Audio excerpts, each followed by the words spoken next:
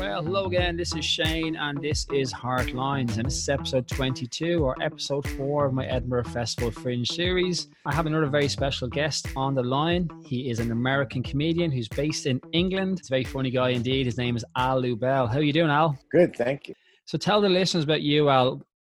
Recently, you ever hear of Richard Feynman? He was like a famous physicist. Okay. Yeah, he was a famous physicist. Okay. But one time, some British guy was interviewing him. Yeah. And they asked him to explain something about physics. And Feynman said, "On what level do you want to understand the problem? Like electromagnetism? Like what level?" You know, and that stuck in my head. I'm not a scientist, so I could see why you wouldn't be interested in that. Yeah, I couldn't really explain that very well anyway. I'm not really sure. But who I am is like a very difficult question. But I mean, I don't even, also I'm thinking philosophically who I am, what the hell, who I am. I mean, it's like a big question. But getting rid of all those aspects to answer what I think you mean by the question. Okay, go. I will guess in my mind what I think you mean by it and answer to it. Yes, I am from America. Yeah. I was a lawyer. I was a lawyer actually for a few years before I became a comedian. Okay. I was in law school when I already knew I wanted to do stand-up, but I didn't have the guts to quit law school and, take a chance. I had it programmed in my mind to become a lawyer or whatever. So I finished law school, then I did a little in Miami, Florida. Yeah. And then I practiced a little law in Newport Beach, California.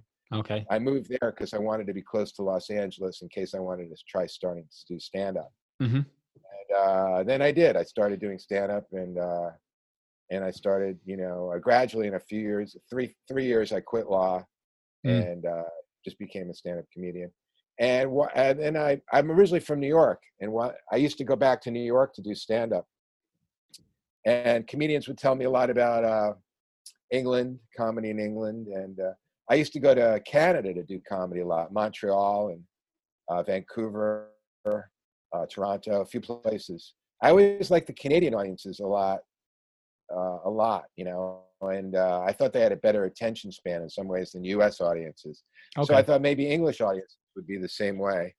And it turns out that it is that way. I like coming to England to do stand-up. That's good. I'm actually living here. Yeah, that's funny. Like someone pointed it out to me that I actually do live here.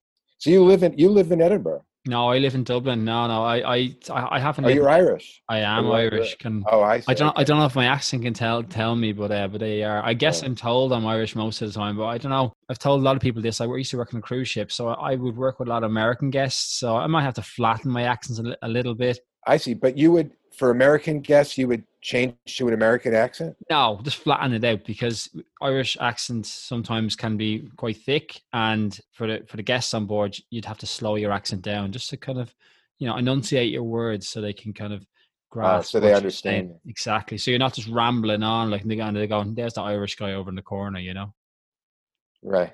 I see. Yeah, because I think you guys are Irish and English. You talk faster maybe in general than Americans, right? Yeah. You speak faster, right? Yeah, for sure. Definitely. Yeah. I've noticed. And also you don't, right. Because one time I tried to jut into, what's the word? That's not the word, jut into. What would be the right word to say, like to break into a conversation? I guess that could be an English the right word. Jut or like break into a conversation. Yeah, maybe. Break in. I'd say break in. Yeah, you're breaking in. Okay, break in. Yeah. Yeah, but this British guy literally never paused. Yeah, I couldn't find an opening. Yeah, and I thought, wow, what talent to be able to keep talking without pausing ever. You guys, I really think are the Irish, the British. I'm not just saying this. It's obvious. Everyone knows it. We in America used to think, well, maybe it's just their accent that sounds more intelligent. Yeah. But I think also you have a better command of language than we do. I think it's because, you had the language first. I mean, you started it. Your school system's older. And so it's got, maybe the system got a little diluted when it got to America, like when it moved out there. And also maybe my theory is the weather is worse. So you're in pubs more and you're talking to each other more. You're less isolated. You're more in conversation. The pubs are part of our kind of culture. And at the moment, during COVID, the pubs are being affected because we don't have that place to go to, as you say, communicate and socialize. So we have to find other ways to socialize. Pubs are still open, but the main pubs are still closed. Like the actual old school pubs where you can sit at a bar. Those days are gone for the time being, where people can go up and sit at the bar and communicate and socialize. And that sometimes can be the only time they talk to people during the day, when they're talking to the barman. You know what I mean? I know, but forgetting COVID for a second, you've had 1,000 years to develop your language skills in the pubs. True, yeah. And you're not going to lose it in 5 months. Sometimes with I think I've gotten better at it now because I've lived here. Mm-hmm. But there was a movie I saw years ago, a Mike Leigh film called Naked. You ever hear that movie? It's a really good movie. No, never, no. A British film. Yeah. But I couldn't pick up on a lot of stuff because the words is, it's English, but I still couldn't pick it up, and some of it. Yeah. But now I'm a little better at it. I watched a part of it again recently, and I am better, I think, at picking up some of the words, because a lot of, like, you guys do speak pretty fast, and some words aren't the same words. Yeah. Different words, like knackered, right, means tired. Exactly. I didn't know that, until you have to learn that, stuff, I think in England and Ireland, we have a lot of slang, even in Scotland, but Scotland has slang, and even slang times 2. They say words that even, like, I don't even understand. You know what I mean? They have lots of little, like, slang words that are just, like, totally alien to even English or Irish people. You know what I mean? So there's always variations of languages that no one understands, Oh, I know. And comedians joke about that. Like in Scotland, you really cannot understand some people at all. Mm-hmm. Maybe from people from certain villages or whatever. Mm-hmm. The language changes based on little villages and little things. And it's funny, they call it English. But for example, like Old English, it's very hard to understand, like Shakespearean English. Yeah. Let's go back to the original question of who is Al. Okay. Al can be many things, but Al, for the most part of, how many years have you been in comedy, Al? How many years? 30 something, 38, 39. Okay, so then you're a comedian, you're a performer, you're an entertainer. Okay, that's what you are. Right. You obviously have many other facades that, like, people don't know, or that you don't focus on so much, or it doesn't pay the bills per se. Okay, but I also want to talk about before you done comedy, because that's what intrigued me. Okay, you passed the bar. Now, for a lot of people, they don't pass the bar first time. You passed the bar first time. Talk about that. Well, I could brag even more. I passed 2 different bars, Florida and California. Okay. The first time. So my goal actually to this day is pass the bar in all 50 states and not practice in any of them. No, I'm joking. But I did pass in I passed into, I did. Because, I was conditioned to take tests in school. I wanted to pass the test. I was just conditioning. I think it's like this, okay? Would your family have had this kind of attitude of, like, education is key and you got to be in a high power position, and you were kind of fighting against that? Or was it just a natural progression for you just not to be in law, and you always knew, I didn't want to be a lawyer, but I just don't have to keep the family happy, sort of thing? Well, I think I grew up in a lot of ways pretty late, so I don't think I knew what I wanted to. I had no idea what I wanted to be. Mm-hmm. I had a vague idea. I remember in high school, right about graduating, I thought, I'd like to do something with the brain. Like, I'd like to study the brain, maybe be a psychologist or something with the brain. But I was a psychology major in college. But I didn't think about being a psychologist because I think it was indoctrinated into me to be a lawyer. My father was a pharmacist, but it was indoctrinated. My uncle was a big shot lawyer, very successful, smart lawyer in Washington, D.C. But anyway, so I think it was indoctrinated. And I liked, there was a show called Perry Mason, a TV show in America. I like those lawyer shows. I like arguing. I do like arguing. I think I wanted to be a lawyer, but it took me a while to realize I'd rather have been a comedian. In undergrad, I became president of student government. I ran for student government president. I won that. So, and then I would remember, I was in the drama department. I took some drama classes, and had small parts in a couple of school plays. I liked that. And I would dabble in stand-up. Like, I bought some Lenny Bruce albums. And in acting class, I would try out some Lenny Bruce routines. So I was always interested in stand-up. But I never thought I'd be one. Mm-hmm. But while I was in law school, I started thinking maybe I should try to be one, because I really didn't want to be a lawyer. I really didn't want to. It didn't excite me as much. I wanted it all to be about me. But when you're a lawyer, you got your client there too. Yeah, yeah. I wanted to ditch the client. I just wanted to be me, be about me, Yeah, yeah, So I'm going to have to write a routine on that. That could be funny. yeah, But anyway, so gradually I got a little more confidence yeah. to quit the lawyer for 2 years in California, Newport Beach. I worked for a guy, and I Yeah. had a few cases, couple of drunk driving cases, a divorce case. But I was dabbling in stand-up at night. There was a local comedy club in Newport Beach where I was a lawyer, and at night I would sometimes go up and do on the open mic on the new material night, and I auditioned, and I became like an MC, a regular host at the club. And so as I got a little more successful as a comedian, I gradually had the confidence to quit the law. That's it. I mean, like a lot of people will say, don't quit your full-time job until your actual side gig or side hustle or job or whatever, like comedy, is bringing some money in so you can actually walk away. It's a very risky situation if you just jump out of a job and you just jump into comedy, because especially these days, looking at the comedians or people wanting to do comedy, it's a very competitive market. You know what I mean? So you got to be really, really good, to get to that level. Now, I have a question for you, okay? Can you find any similarities between law and comedy, or has studying law helped your comedy at all? I think a little. I think definitely. Like as a lawyer, you have to look at all sides of an argument. Like what the other side is going to be thinking, and you're always like, how many arguments can you make? Like how many different reasons can you give why you should win? So you look at, or if you're writing an appellate brief is like when you appeal a decision and you go to the higher court, and you have to write this whole brief on why you're right.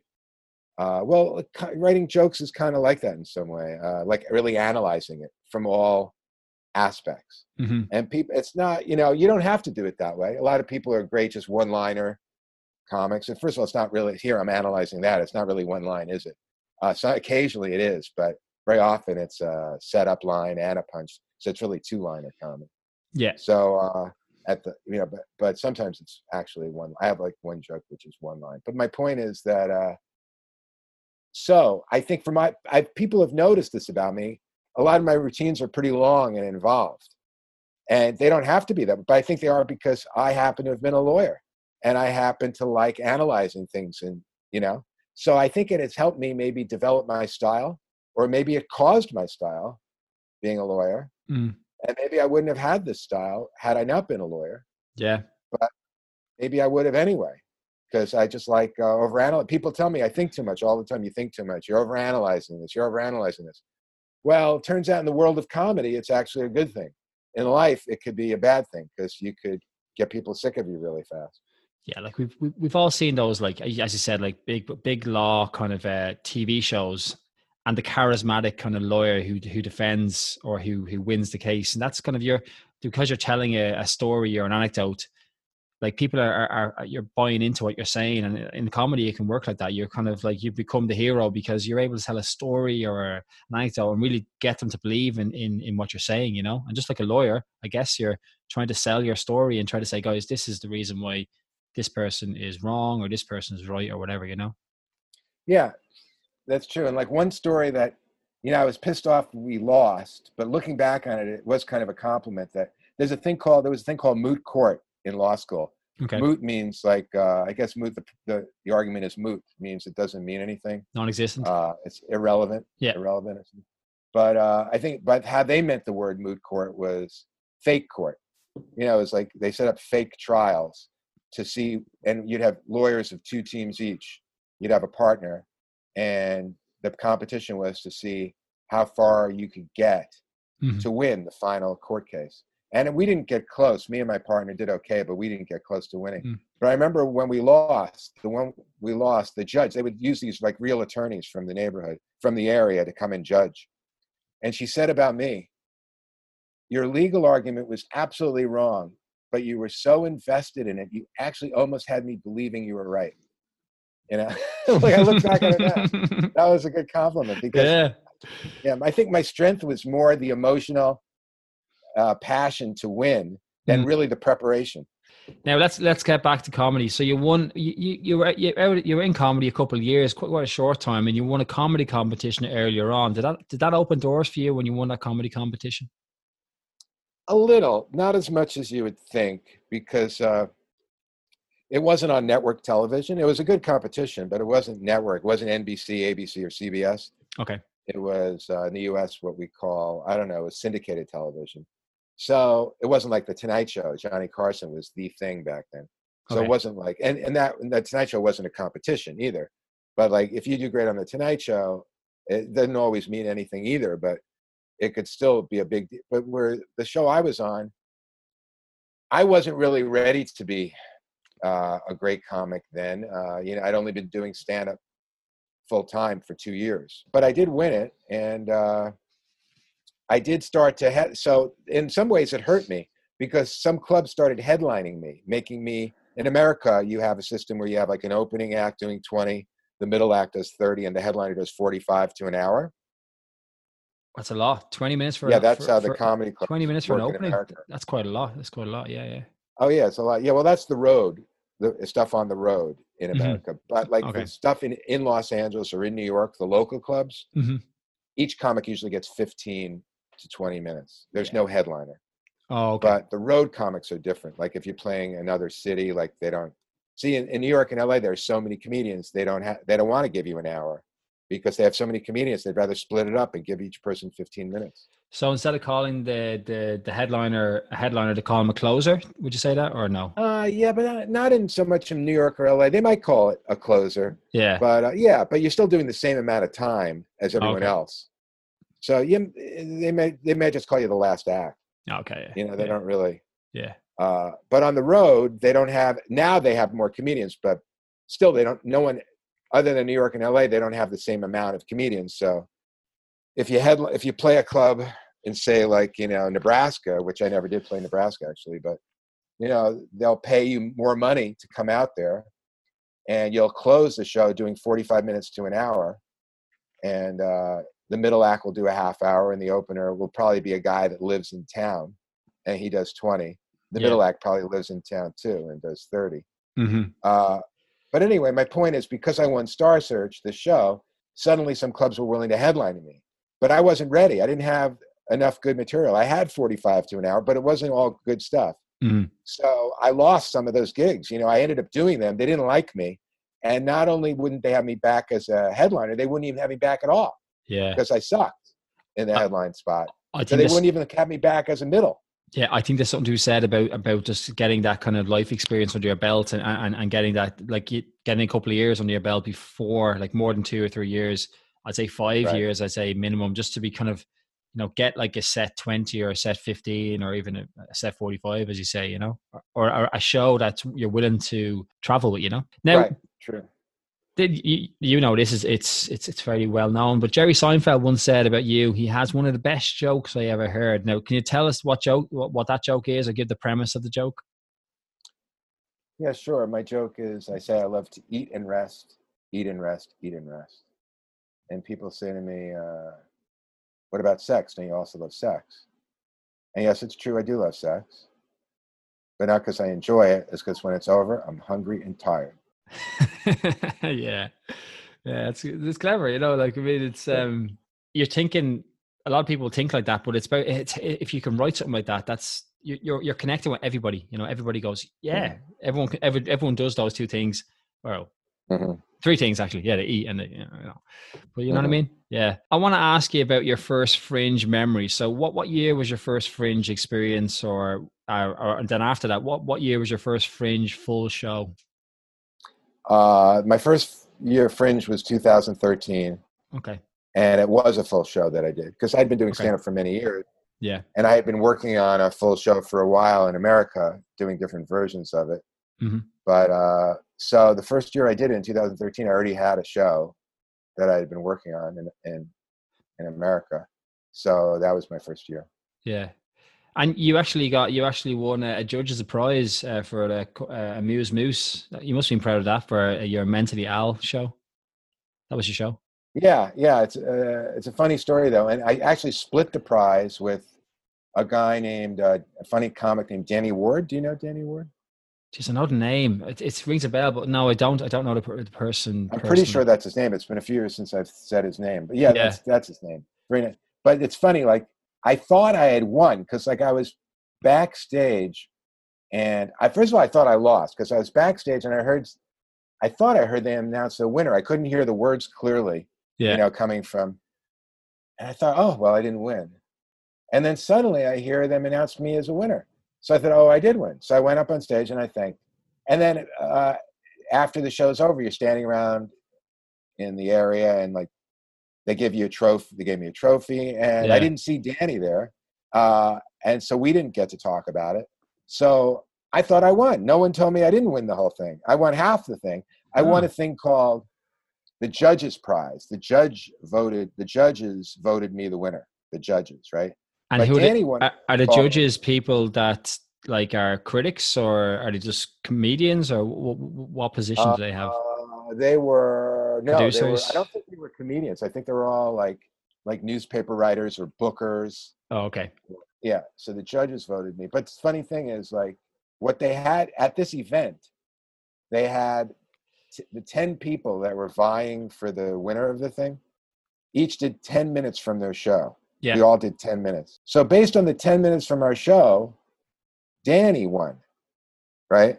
Which is fine. I'm not making fun of Danny, but he was, first of all, he was voted the people's champion. Okay. I was voted the judges champion. So that kind of pissed me off. It's like, what, the people don't like me? Only judges like me? That bothered me. I'm like unpopular with humanity. People hate me.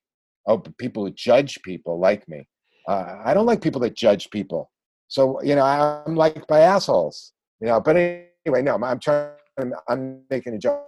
But my point is that, and what also bothered me about that thing was the whole purpose of doing a one-man show is to do an hour, to be able to express yourself in an hour format. It seems silly to me to have a contest based on the 10-minute first best 10 minutes of it. The whole point is not to do 10 minute. The whole point is to do an hour. That and is it seems true. silly to me to have a prize for the best 10 minutes of something. It's just, and look, I hope I don't sound ungrateful. I should make a routine out of this so it doesn't sound, on stage you do it, you're like, oh, Yeah. isn't he funny? Yeah. But in a podcast, oh, isn't he ungrateful? But anyway, my point is the funny story about it is that, so I thought I won. Anyway, that night, I'm doing a show. It was a Sunday night. I remember that the contest happened, the 10-minute thing happened in the afternoon. Okay. So then I did my show at 10 at night or something. There's only like 9 people in the audience. It was a very tough crowd. Yeah. It was agony. And a big booker was sitting in the back, and I was depressed, bombing in front of this big booker. So I thought, oh, I lost that opportunity. And I'm walking home thinking, well, at least I won the award. I won 5,000 pounds. At least you won that. So I go online when I come home and I go, what? I only won 2,500. I'm only a co-winner, which is fine. Still, that's a good thing. But when you thought you won 5,000 and you were the winner, winning 2,500, it's a letdown.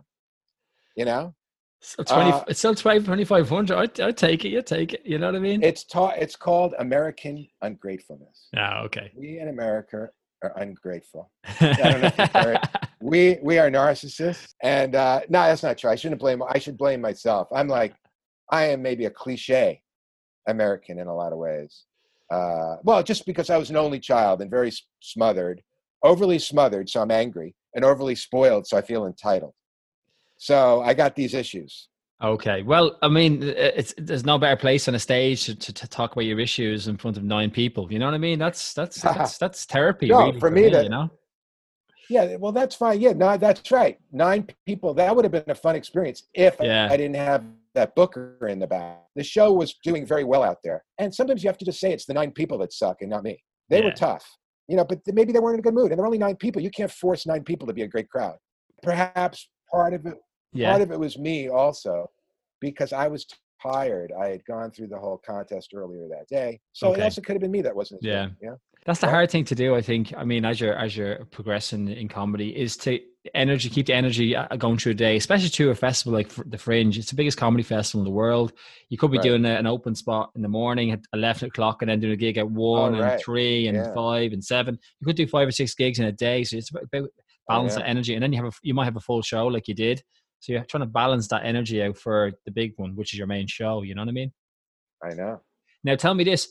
So you got to the Fringe of 2013. Were you thinking about the Fringe? Was it ever on your radar, or was it just you decided that year was the year you were going to give it a go? Yeah, it was. I always heard about Edinburgh. Like for maybe the 10 years previous to that, I'd always hear, "Oh, Edinburgh is great. You got to go to Edinburgh." And I think, what is this Edinburgh stuff? I had never heard about it. Oh, really? You got to go to Edinburgh. You got to go to Edinburgh. And so I never had the money to go. Actually, I did have the money to go in 2006 and 7, but I just never. It was a vague thing to me. I never like put it together why I should go, or just applying. I thought, oh, I got to apply, and actually other festivals I had done, they flew me out and they paid me. And I think part of me was like, wait a minute, I got to fly myself out there. I got to pay to be in it. They're not even going to pay me. So, because I had done the first Australian festival in Sydney called Cracker, I believe, Cracker Comedy Festival. Okay. So I had done that in 2005. They flew you out. They paid you. I was there for 5 weeks. And now you didn't do your own show. I didn't do my own solo show. I would do like 20 minutes on shows. And then I did some festival in Cape Town. And again, I didn't do a solo show, but they paid you and flew you out. So I guess I was kind of spoiled, thinking, well, what, really, I have to, but then I kept working. In 2009, I started working on a solo show really hard. And a friend of mine helped me book it, get on it, you get small crowds. Yeah. Usually just 10, 15, 20 people. But every Friday night I did it for like a year, for 2 years. And 2009 and 10, and I started thinking, wow, that I really would like to go to Edinburgh and try this thing out. And so they didn't have an opening. Do you know Paul? Are you still there? Hello? I'm here, yeah. Shane? Yeah, okay. I'm here. I never know when people are thinking or when the Zoom thing is frozen. No, I'm trying to absorb. I'm just taking in what you're saying. Go on. Oh, that's good. That's very healthy. That's very Buddhist of you. That's very, very present. I am not very Buddhist. Go on, continue. Okay. But Paul Provenza is a very funny comic. I used to perform it years ago, and he started a show called, it's a very popular show at Edinburgh. It's there every year. What's this thing called? It's where you have to create, they give you like topics and you have to create a routine about it. You just make up on the spot humor on it. Oh, it's not like the Fast Fringe, or no, it's something else, is it? No, it's actually you're in competition. Is it an improv type thing? Is it the rap battle? No. It started before this. I think the first year it happened was 2011 or something. Oh, okay. No, the name's not coming to me. No, but anyway, I look it up. Paul would send people over to Edinburgh. He would Eddie Pepitone. You know Eddie Pepitone? I know he's a top class comic. I've never seen his work. No, never seen his work. Yeah, very funny comic. He did it in 2012, I believe, or 11. Okay. Yeah. And he brought Will Franken over. You know Will Franken, very funny comic. I know the name. I see all these names, but the thing is, I haven't got them. The thing is, if I don't I've not seen their show and not met them, I don't really know them. There's so many comedy circles. There's lots of cliques in comedy circles. And with you, I seen you in the corner. I thought, will talk to me. And now I realize why you talk to me, Al. Not one joke. Because you like a chat, and you were very open to me as well. But I don't know these guys. But just keep throwing names out there, and one might stick. Let's see. Sure, but before, since this is about me, I'm curious. How did we meet again in Edinburgh? Where was this at? In the Caves. We were sitting in the Caves. I was promoting for Just a Tonic. That's where their kind of base is. 2015, and I remember you were talking with the lawyer bit. That's why I brought it up a bit more, because I felt this is part of you, and you're like, as you were saying, who is Al? Al is a former lawyer, so it's still in you. You still have that kind of in you. You still try to defend the lawyer aspect of your life in a way, I guess. Are you the person? I do vaguely remember a person that I was talking to just at the Caves. Did you come to my last show at Edinburgh? I did. It's you. I remember I saw you online there. Did I see you online there? I spoke to you. I spoke to you before and after the show, I think. Yeah. Were you waiting online? I think I was. I think I probably was waiting in line. I actually, like that year, I actually was promoting for a comedian called Mick Ferry. I was promoting for a comedian called Steve Right. Bajaya, another guy called Peter Brush. I was basically promoting for all these kind of different comics, you know, and it was good fun. It was good to meet all these different comics. Right. Yeah, no, I do remember. Yeah, thank you. I remember sitting with you somewhere at the caves. We were sitting down talking. It was, I think, the first couple. I think it was the first night when it's the meet and greet where you meet all the different comics, and like you're given the list of the shows, and there was just drinks going, and it was basically like a chance for comics to connect before they jump into a 3-week kind of schedule of craziness, you know. Sure. Yeah. No, I remember that. I just do remember the last show I didn't like very much at Edinburgh. The last show I did there, because it was packed. That was cool. It was totally packed. But there was some drunk woman in the middle of the room talking loudly. Yeah. Distracting me at least, and some people. Yeah. She was just a drunk idiot. Yeah. And in the middle of the room. And I'd rather have a room that's half full where everyone's listening, like, you know, instead of a packed room. Yeah. No, true. 100%. Did you notice the drunk idiot? Do you remember that some idiot? Look, it's 5 years ago. I know. I never forget shit like that. I remember. I'm funny. I remember faces, not names. I remember places, not like kind of like you know, specific moments. You know, if it was very standout, I remember you doing a set, and I remember the room was quite full. But after that, I'm zoned out. I don't know. I just remember being at the show, and I was just enjoying the show, and then I'm sure there may have been a drunk person, but I guess it's at the Fringe. There could have been drunk people there in like midday or in the afternoon. You know what I mean? So it's. Oh, I know. It was a midday. It was like a 4:30 show. Yeah. So like that's probably like you're probably expecting some people to be drunk if it was during the Fringe. You know what I mean? Totally. But I just don't like it when they're talking, because like you could, if you're quiet drunk, please, that's fantastic. I don't mind.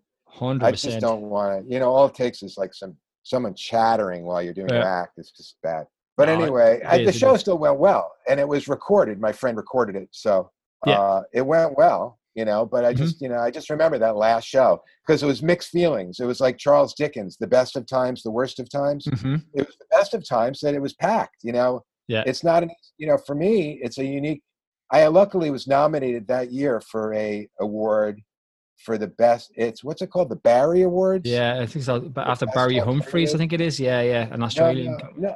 Is that not it? So. No, that's different. The Barry Awards is an Australian award. Yeah, it's different. Okay. This is named after Barry Ferns, the guy that runs Angel Comedy. Are they in London or where are they based? Yeah, they're based in London. One thing called the Bill Murray Pub. It's Angel Comedy at the Bill Murray Pub. I think I've heard of the other one. I'm not being there. Yeah.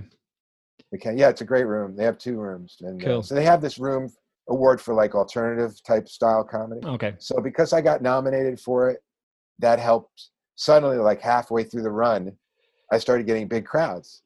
So that was a cool feeling because I never had that experience in America. Yeah. Because there are just so many comedians, and it's so spread out, America. Yeah. And you have to be a star on television. Really, there's no absolute rule, but in general, you better be like a star if you're going to have people show up. But it's something to your show. But at Edinburgh, word of mouth happens because it's a closed circuit. It's like people talk, and it's an intense experience. What a great thing. So if you put together something people like, you actually can get people showing up at your show. Where in America, when I was working on it for 2 years, I never had that happen. I'd always have like 10, 15 people if I was lucky. Word of mouth never meant anything in America.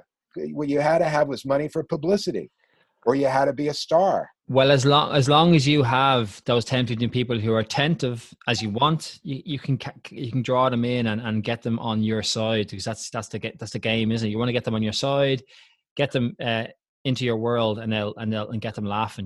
That's what you want to do. But the problem was, but the negative is sometimes you only have 6 people, 4 of which don't like you. Oh. Yeah. So those can be rough shows. Yeah. But you'd get that too. I remember 2 years ago, it was really frustrating.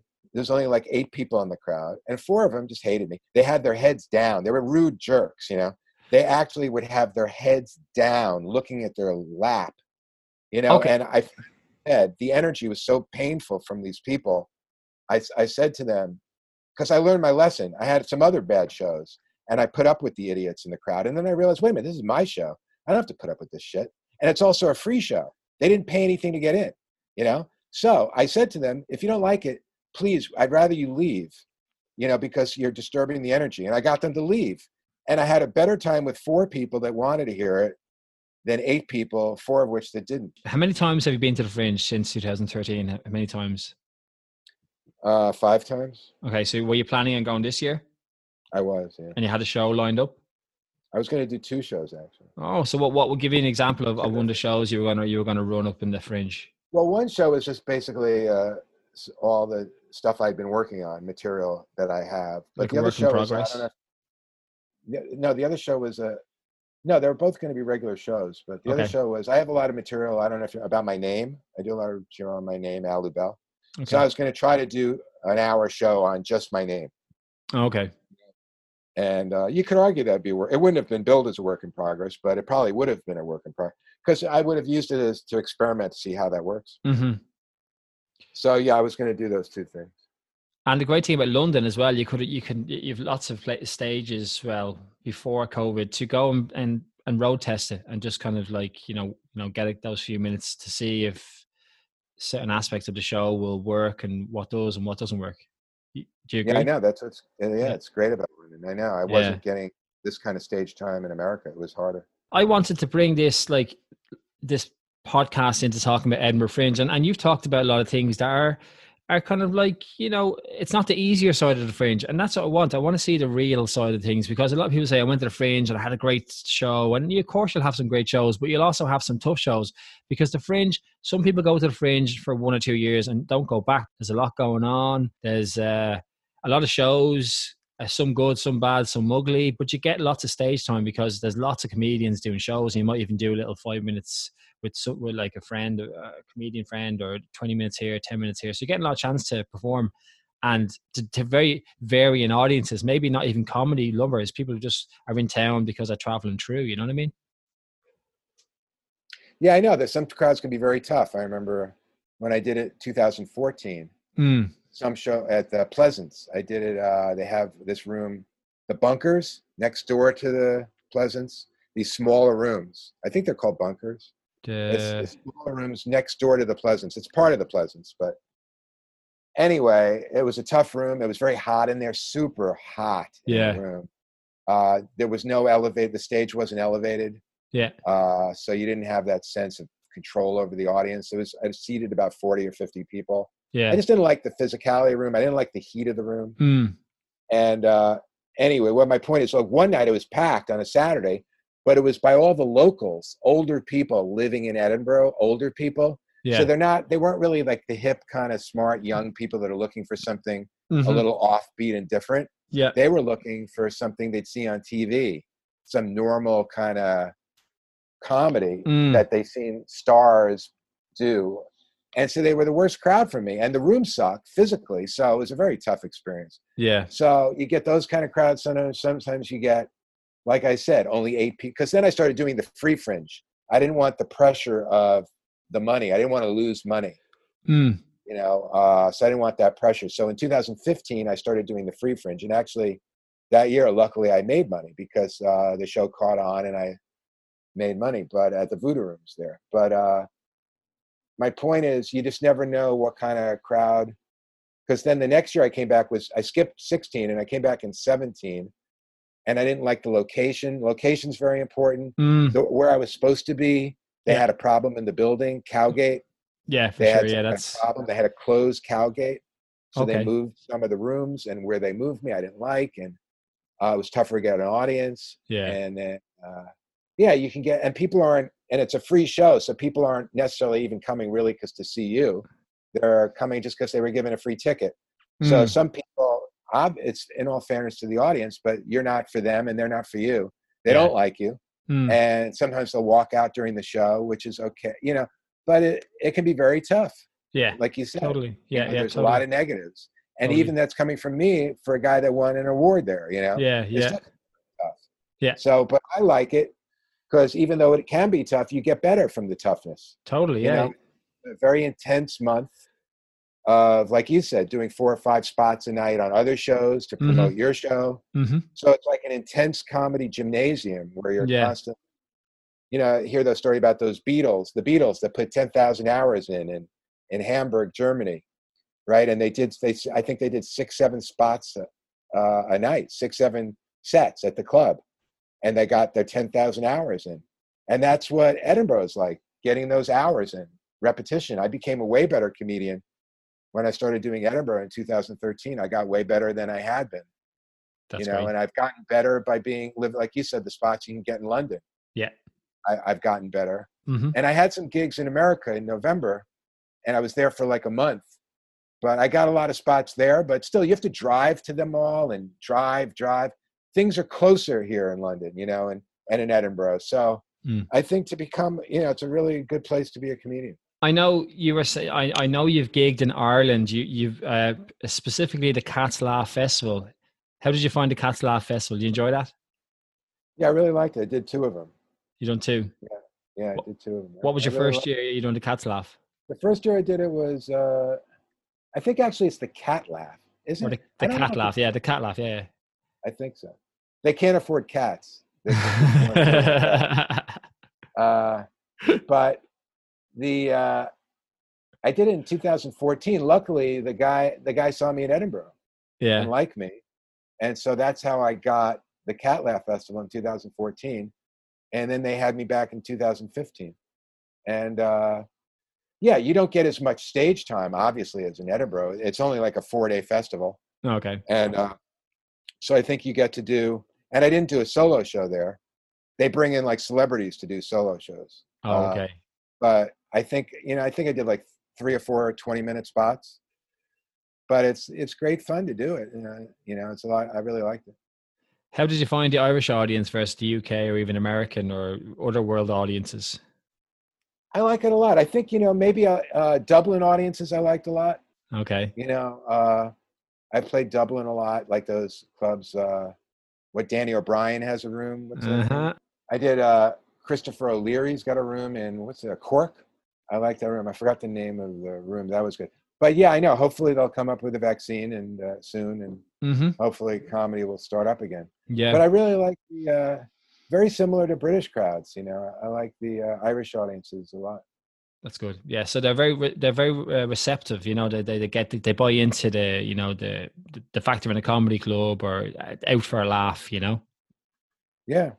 Good stuff.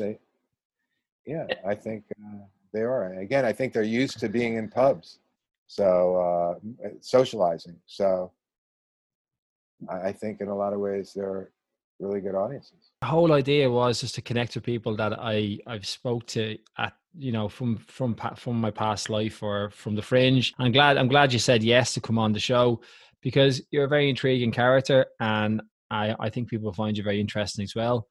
And take it easy. I hope you get back gigging soon, and keep writing those jokes and enjoying life. Thank you. Okay, bye. Next one. All right, take it easy. See you. Yeah, so that was Al Lubell. Yeah, so he's Al Lubell. He's an American comedian based in England. He's very interesting and a funny guy indeed. Now, this was episode 4 of my Edinburgh Festival Fringe series, and also episode 22 of my podcast. My name is Shane. This is Heartlines. If you like what you hear today, guys, please like, share, subscribe. And remember, you're always welcome here on Heartlines. Take it easy. Bye-bye.